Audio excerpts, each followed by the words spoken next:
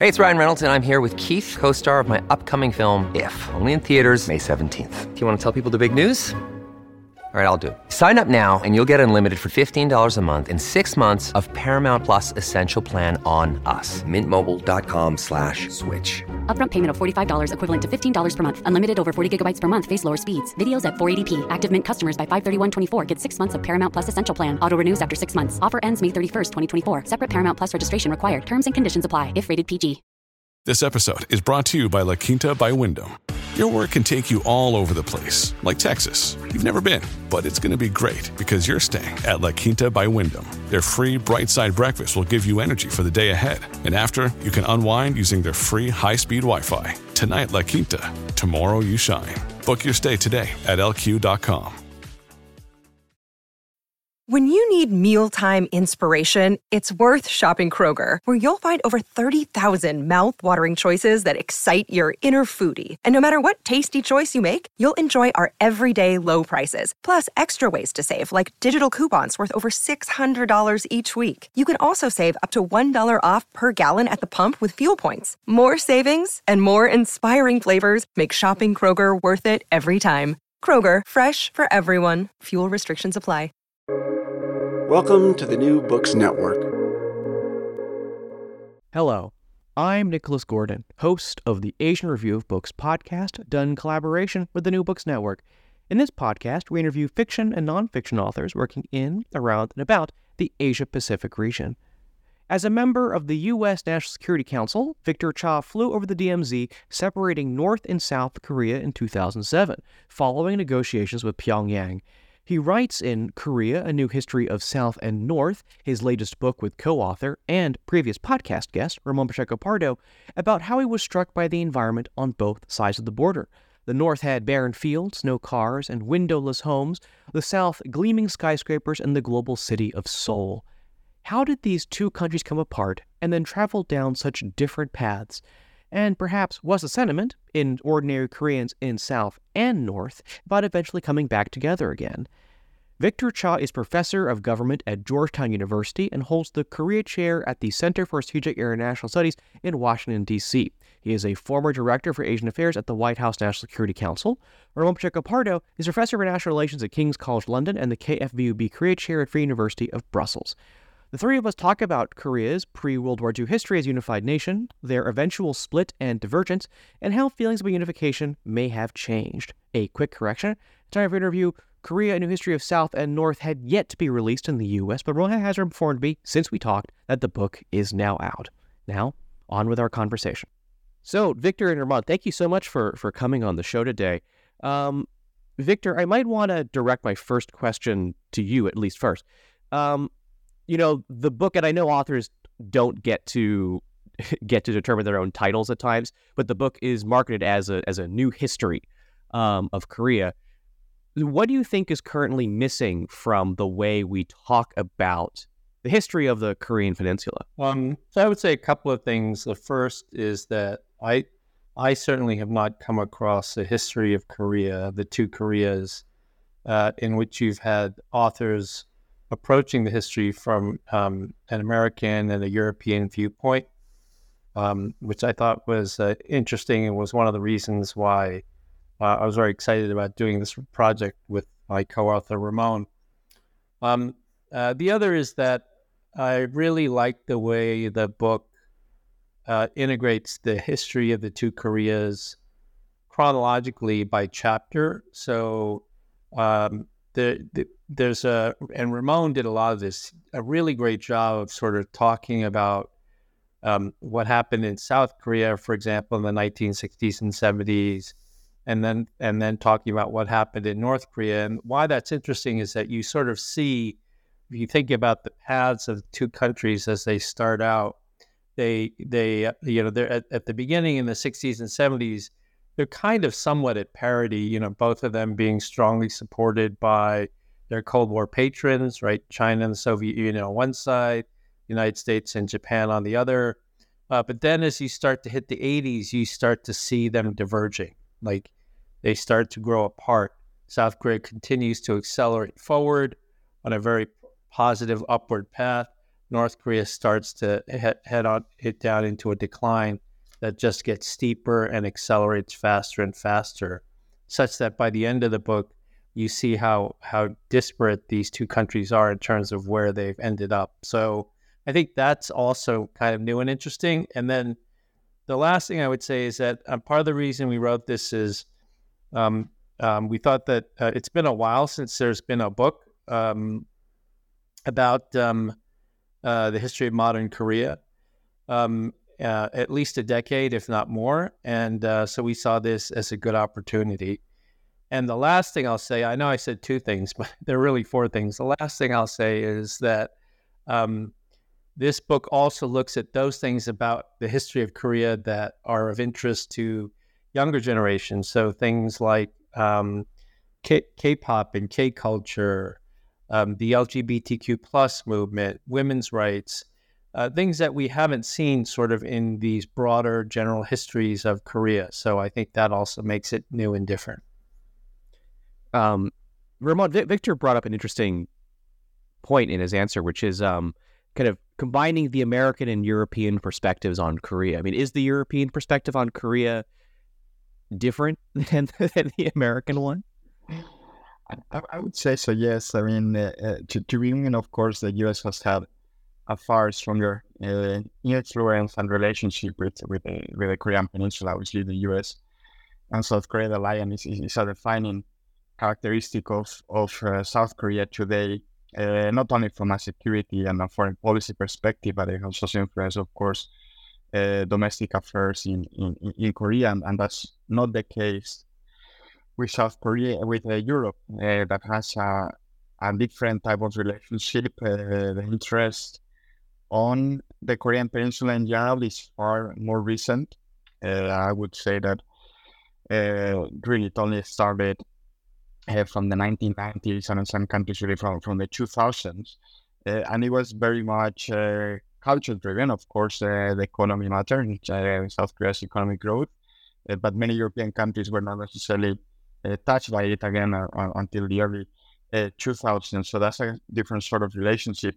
And also, of course, the history of Europe is different, right? So the history of Europe, we had countries in Central Eastern Europe that were very similar to North Korea until the late 1980s and early 1990s. They were communist regimes, dictatorial regimes. So the perception of the Korean Peninsula and the history of the Korean Peninsula, recent history, is very different because their starting point is really how they have this strong relationship with the communist bloc, including North Korea, and how all these kind of disappear from the 1990s onwards when South Korea became much more important for them. And vice versa, if you look at the Western European countries, some of them, like my own home country, Spain, have similar history to South Korea. We were poor dictatorships, essentially, that later on became developed countries and also became democracies. So the way you see South Korea and also the relationship between the two Koreas has to be different than if you come from the US, which has obviously far more influence, not necessarily in the Korean Peninsula, but also at the global level. So I'd like to start talking about the history of Korea, the history that's kind of covered in your book.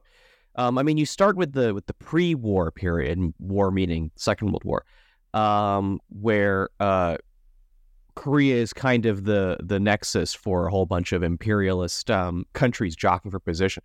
I wonder if you might talk a bit more about that period, about when Korea was kind of was kind of like the center point for all this kind of imperialist jockeying. Maybe Ramon can go first on that question. Yeah, I'll talk a little bit about it, but then I think Victor can add to it. What we see is that the geographical position of Korea when it was a unified country until the two Koreas is right at the center of all these big powers. Of course, historically, this had been China and Japan from the late 19th century, early 20th century. You see, obviously, the growing influence of Japan and then the colonization of Korea.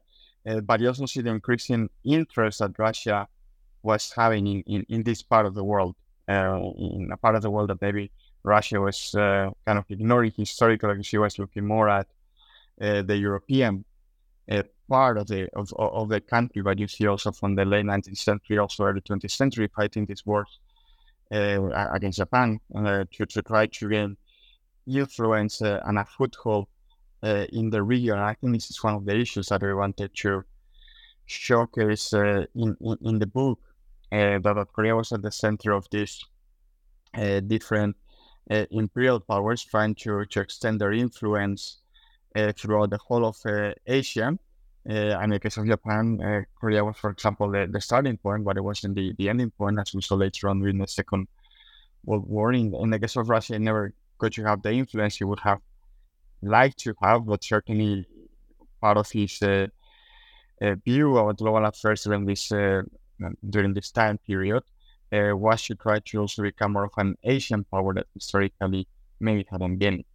Yeah, I mean, I think that's right. The only thing I'd add to what Ramon just described is, in addition to these sort of geopolitical balance of power currents that were swirling all around Korea in the late 19th century, this was also happening at a time when Korea internally was greatly conflicted. It was in its own transition of trying to determine whether it would modernize along the lines of the West, or whether it would stick to sort of traditional Confucian roots, or some combination of the two.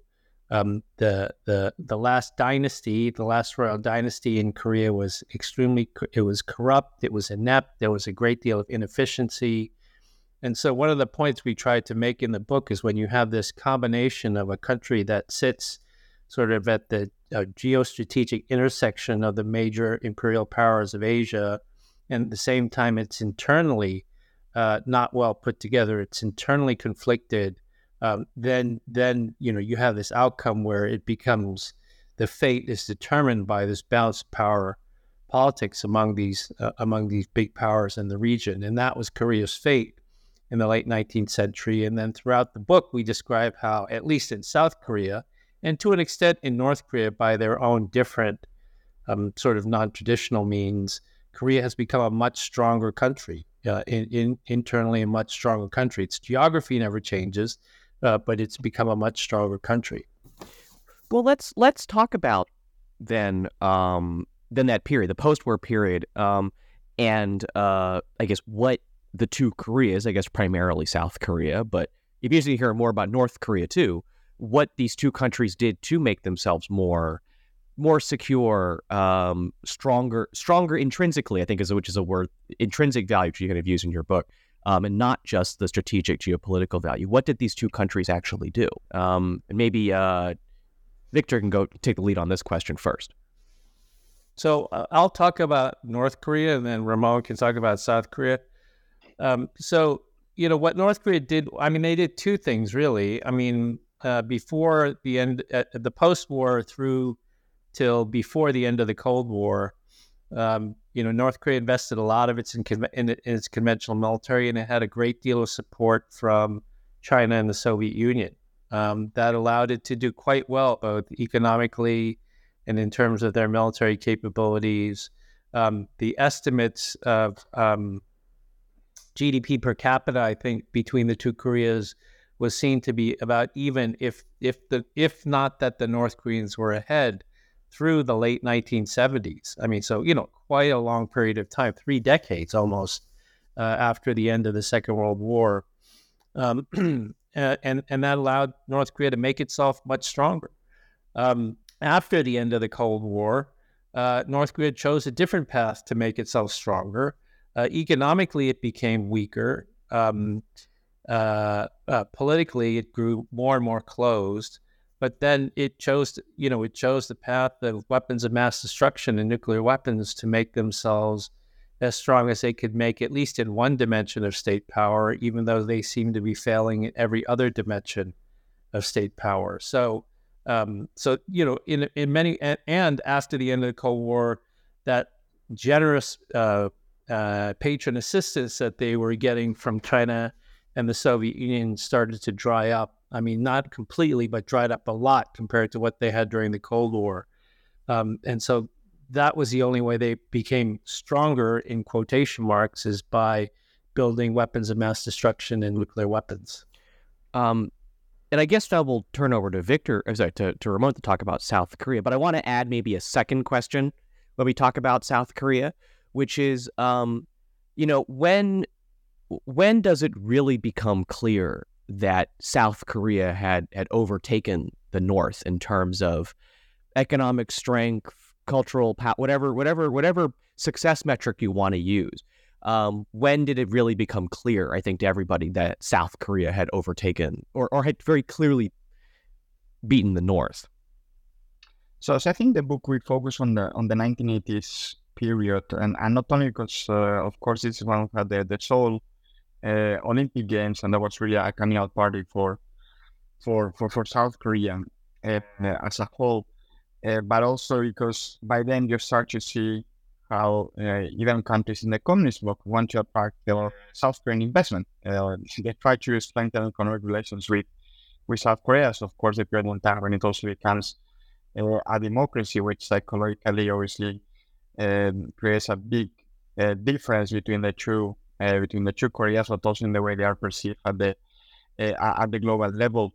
And I think this is the decade when you start to see South Korea pulling really apart from North Korea in an economic sense. I think culturally, Hallyu started in the late 1990s, the Korean wave in countries such as China, Taiwan, or Japan, as well as Southeast Asia. So I think culturally also from the 1990s you see this happening. But one thing that's in the book, for example, as well, is that in the 1980s, when South Korea is becoming more globally known, as I said, for example, with the Seoul Olympics, it does start to showcase Korean culture, in traditional culture, in a way that it starts to make it better known overseas, and this is done by South Korea, not by North Korea, and this links to your original question, right, about the different trajectories. I think one thing which was in the book is the combination of domestic and foreign factors in the case of the two countries, but especially in the case of South Korea, because of course it was a more open country as well, even if it was dictatorial during this period of time, 1960s, 70s. But we stress the relationship with the US, of course, when it comes to external factors, and how this actually helped South Korea from an economic point of view, not only from a security and foreign policy point of view, because of the strong links with the US economy, also with the Japanese economy as well, after the two countries normalized relations, South Korea and Japan in the 1960s. But also the domestic level, we see this concerted effort by government and the private sector, the big table that we all know about today, or Samsung LG estate, for example, to try to drive economic growth in a way that makes the South Korean economy competitive at the international level. So instead of trying to shut down the country to foreign direct investment and to competition with foreign firms, South Korea takes the opposite approach, which is to try to make its companies globally competitive, and it was really successful to this in the 1980s and 1990s, when many of these firms start to move up the value chain and start to become more innovative rather than simply producing more cheaply what other countries or firms in other countries had already invented before, whether this was the US or Western Europe or Japan or some other country. And I think one other aspect that we highlight as well is the resilience of the South Korean people, and also the innovation of the South Korean people as well, how they push the country forward from an economic point of view. Certainly, obviously, from a political point of view, they were key in the transition to democracy, but if we focus more on the economic side and the cultural side, I think this was a key driver in 1980s, 1990s onwards. And one last aspect maybe to point out as well is that sometimes referred to towards the beginning of this answer is how this was noticed by foreign countries, and not only countries in the West during the Cold War, but also Central Eastern European countries.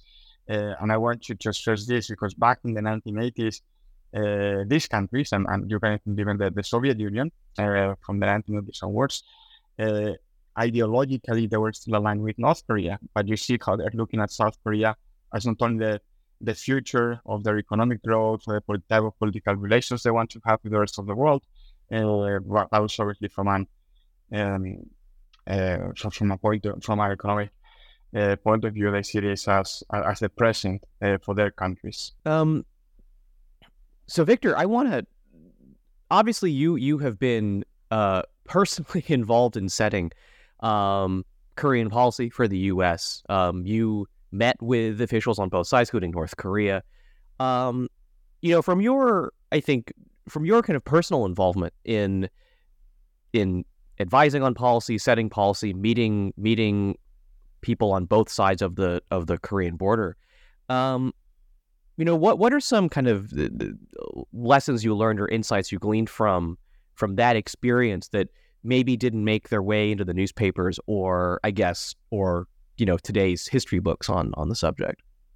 I think it's an interesting question. I would say the impression that sticks with me the most is one time when I was coming back from North Korea on official travel, coming back from North Korea to South Korea. I'd seen sort of the destitution in North Korea as I was driven from Pyongyang to the DMZ to cross over and then fly in a military helicopter into Seoul. And then as I got closer to Seoul, I'd seen the destitution in North Korea, and as I get closer to Seoul, you just see, the skyline of South Korea. And the thing that struck me then and still sticks with me today is that there are two Koreas, but they're both Koreans. They're both populated by Korean people. The Korean people are still the same people in the North and the South. And this is what opportunity versus bad politics can do to a country. Can do to a people. There culturally is nothing different between North and South Koreans that prevent them from both succeeding, except the politics that emerged on the peninsula and that has led the North in the direction that it's going and the South in the direction that it's ascending. It was both, it was a very meaningful and sad realization at the same time that this is what politics can do to a people. This is like the real effect of what politics can have on two people, two countries, when the people are exactly the same. That will never leave me. That will always stick with me. And that is also why I believe that eventually, if and when the division ends and there is unification, North Koreans, if they're given the same opportunity, will do very, very well for themselves. To stick on that point of I guess the bad politics, kind of. Obviously North Korea is isolated. It's poor. The economy, saying it doesn't work very well sounds like a big understatement.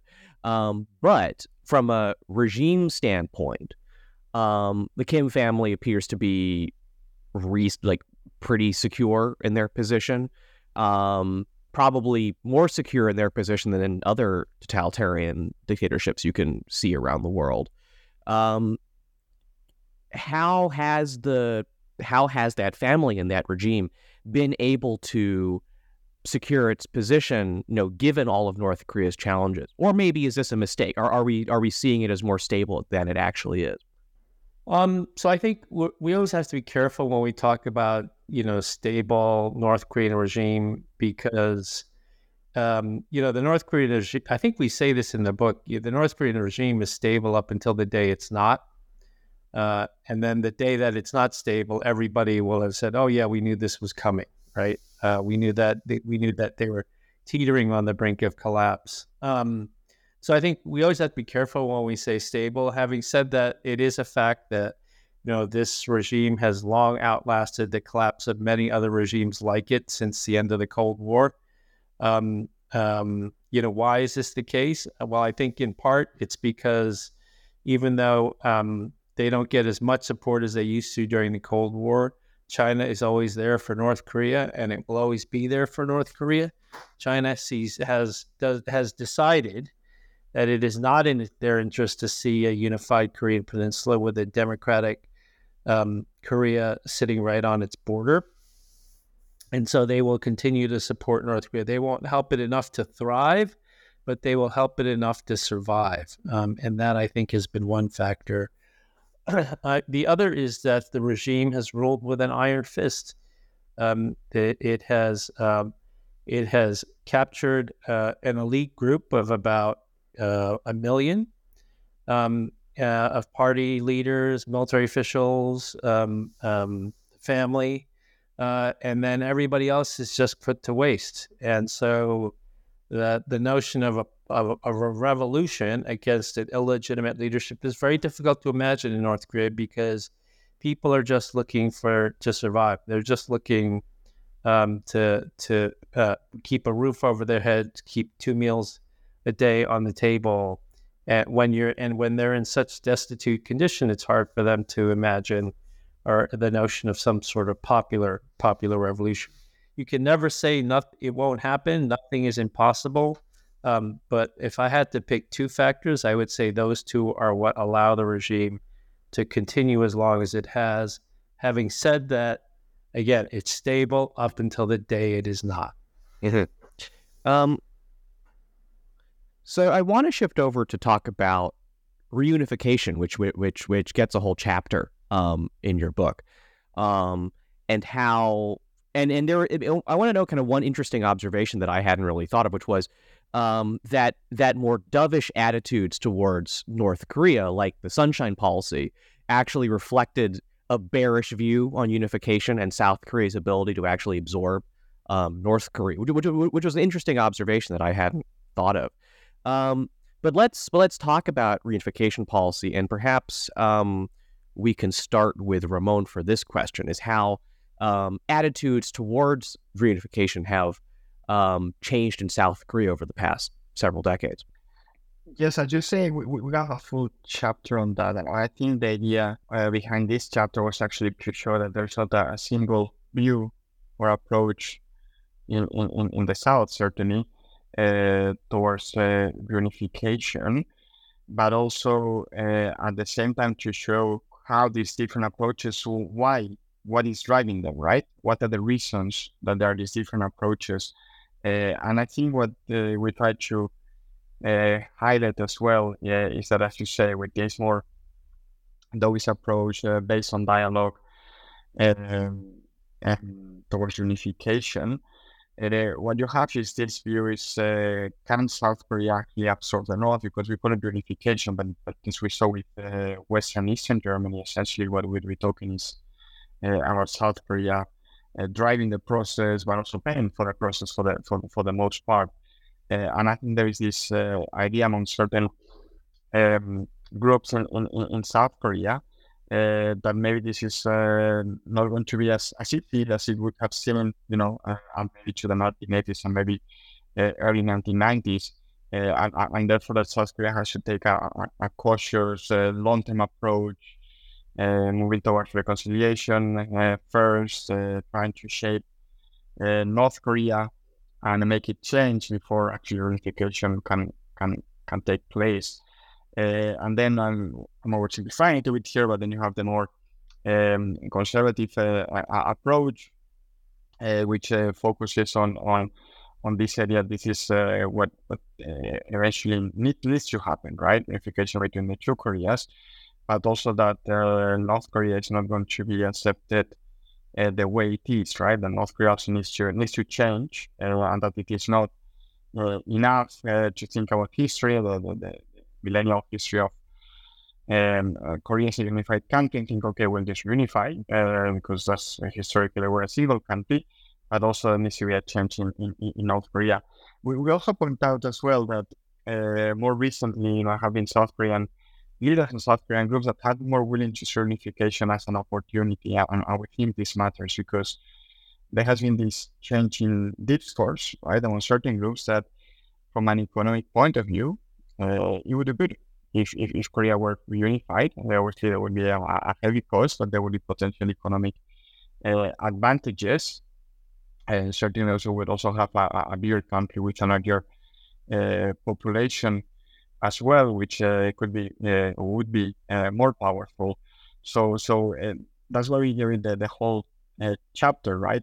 This is essential to understand not only the past history of Korea, but also the present position of the two Koreas and what the future may hold. There's also an interesting survey that is included there, but I'll let Victor talk about it because it was led by CSIS. Because one other thing we try to do in the book is say, okay, what do North Koreans think about unification? But Victor, I think, I also said CSIS did the survey on this, so I think it's better if you lead on this part.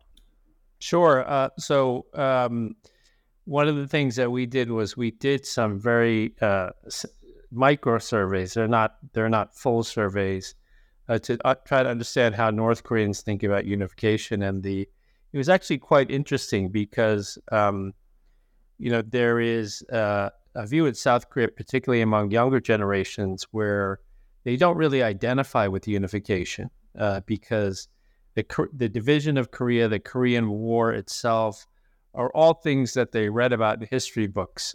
It's not anything that they've experienced like the older generation, their grandparents or their great-grandparents might have experienced. And so their views on unification are ambivalent at best, in some cases negative, because they associate it with the economic cost of absorbing the North, which means taxes, which means unemployment, things of that nature. But when we looked at how North Koreans thought about unification, relatively speaking, they were more enthusiastic than their brethren in the South. And they were interested in it. Interestingly enough, their support for unification was not what you would think it would be about. Like, the primary factor wasn't sort of economics in the sense of unifying with the richer South is good for the North. That was not what motivated it. And it wasn't so much the security concerns, the notion that, if we unify, then we don't have to worry about the United States threat anymore. Actually, the most interested reason for North Koreans had to do with ethnicity, ethnic unity, ethnic nationalism, which really hardly registers at all in the South. I mean, there's some in the South who believe that, but the South, in general, South Koreans take a much more materialistic, pragmatic approach to the concept of unification, while North Koreans look at it in a more idealistic frame that is infused by ethnic nationalism. Well, let's take this point about culture and I guess do a very awkward pivot into talking about Korea's success in the cultural industry. This is a question for Ramon. I mean, this is I think I asked you this question the last time you were on the show, but obviously Korean culture is dominant right now, especially for a country, an economy of its size. Obviously, we have K-dramas and Squid Game. We have K-pop. So Korea's had a lot of success in the cultural industry. But I guess, can the success, are there lessons for this success for other countries? Can the success be emulated? And I guess, going back to Korea, can the boom in Korean content continue? No, that's a question. I think that it would actually make sense, because one of the reasons behind the success of Korean culture is that it mixes Korean roots, but also with a global outlook, right? So it's in a sort of first, what Victor was saying, that it's not based on ethnicity and making something that is only Korean that would be difficult to understand overseas. And I would ask you a question. I think so. I mean, in my case, I lived in South Korea for the first time 20 years ago, actually, when I was a student in university. And back then, there was this discussion within the country whether the Korean wave would continue to be successful after the initial success in Northeast and Southeast Asia. It was starting to be known in some places, in some countries, for example, in Latin America, and even people from the region who actually were interested in Korean culture. But there was this belief that maybe this was over and that some other country in the region, from outside the region, would become the cultural powerhouse across Asia. Some people were saying, for example, this is when China was joining the WTO, that maybe Chinese modern culture would become more popular in South Korean modern culture. And then we saw, of course, the globalization of Korean culture. And then when Gangnam Style took over the world, there was also a discussion along these lines, right? Is this the peak of K-pop really? And we're not going to be able to reach these heights anymore. But then, of course, along came BTS, Blackpink, Korean movies, Korean dramas. And I think there are a couple of reasons behind this success that other countries have tried to learn. One of them, if you look at Korean culture, contemporary culture, mixes very well Korean roots with themes that are universal. I'm not only talking about love, but it can also include inequality. For example, because that was Parasite, that was not about, or it was about inequality in the rich and the poor within Korea, but anyone outside of the country could see what this thing was and could relate to it from their own lived experience. And this is something that I think other countries could try to look into, right? How you mix your own roots in a way that makes it appealing to those that might not be from your country with these universal themes. But also a second important component is the way this culture has been distributed. So in the 2000s, you saw many South Korean music studios, later on film studios as well. They tried to reach out to a global audience by social media. And back then, obviously, social media wasn't as ubiquitous like it is today, but this was a very good distribution channel because anybody can access it. But also, especially young people, that's how they consume culture. So if a K-pop band wouldn't be the songs or wouldn't be shown on a TV show, or they wouldn't be played in a radio station, they would be distributed via social media. And today, many of them, of course, will become YouTube hits, and this is a global platform. So this is something that you see other countries trying to emulate. Some people say, for example, Thailand in the future could be the next Asian cultural powerhouse. In the past, of course, we had Japan, we had Hong Kong, we had different parts of Asia that may be able to ready on their mojo and be able to compete at the global level with South Korean culture. One last thing that I would also emphasize about whether this can be emulated or not, which is that this is probably the first culture that has become globally successful without having a universal language, right? We're not talking about English here that they can sort of understand, right? And I think that's something that other countries could look into, right? How they can incorporate their own culture, their own language, etc., which is appealing to others overseas, but also make some elements of English or more universal languages that, for example, K-pop songs do. So I'd like to kind of end by maybe looking at kind of what's happened in the Korean Peninsula since you finished the book. Obviously, writing a book is a long process. There's an editing. The book gets finalized, and then the world keeps on, the news keeps on happening. So I mean, given your work on the book, how have you seen some of the developments on the Korean Peninsula kind of since the book finished? And maybe we'll start with Victor and go to Ramon. But South Korea has a new president. It does seem to have carved a niche for itself in the arms industry, especially after Ukraine. The North continues to be the North with missile tests and trying to maybe set up the next generation of leaders. But in terms of kind of what's happening in Korea right now, how does that fit into kind of the story you're trying to tell in the book? Maybe let's start with Victor and then end with Ramon. So I think in terms of the themes of the book, again, one of the themes of the book has been how when Korea has been weak, the external environment has really determined Korea's fate, for better or for worse. And like we said at the start of the podcast, in the late 19th century, it drove Korea into becoming a colony of one of the imperial powers, Japan, for half a century.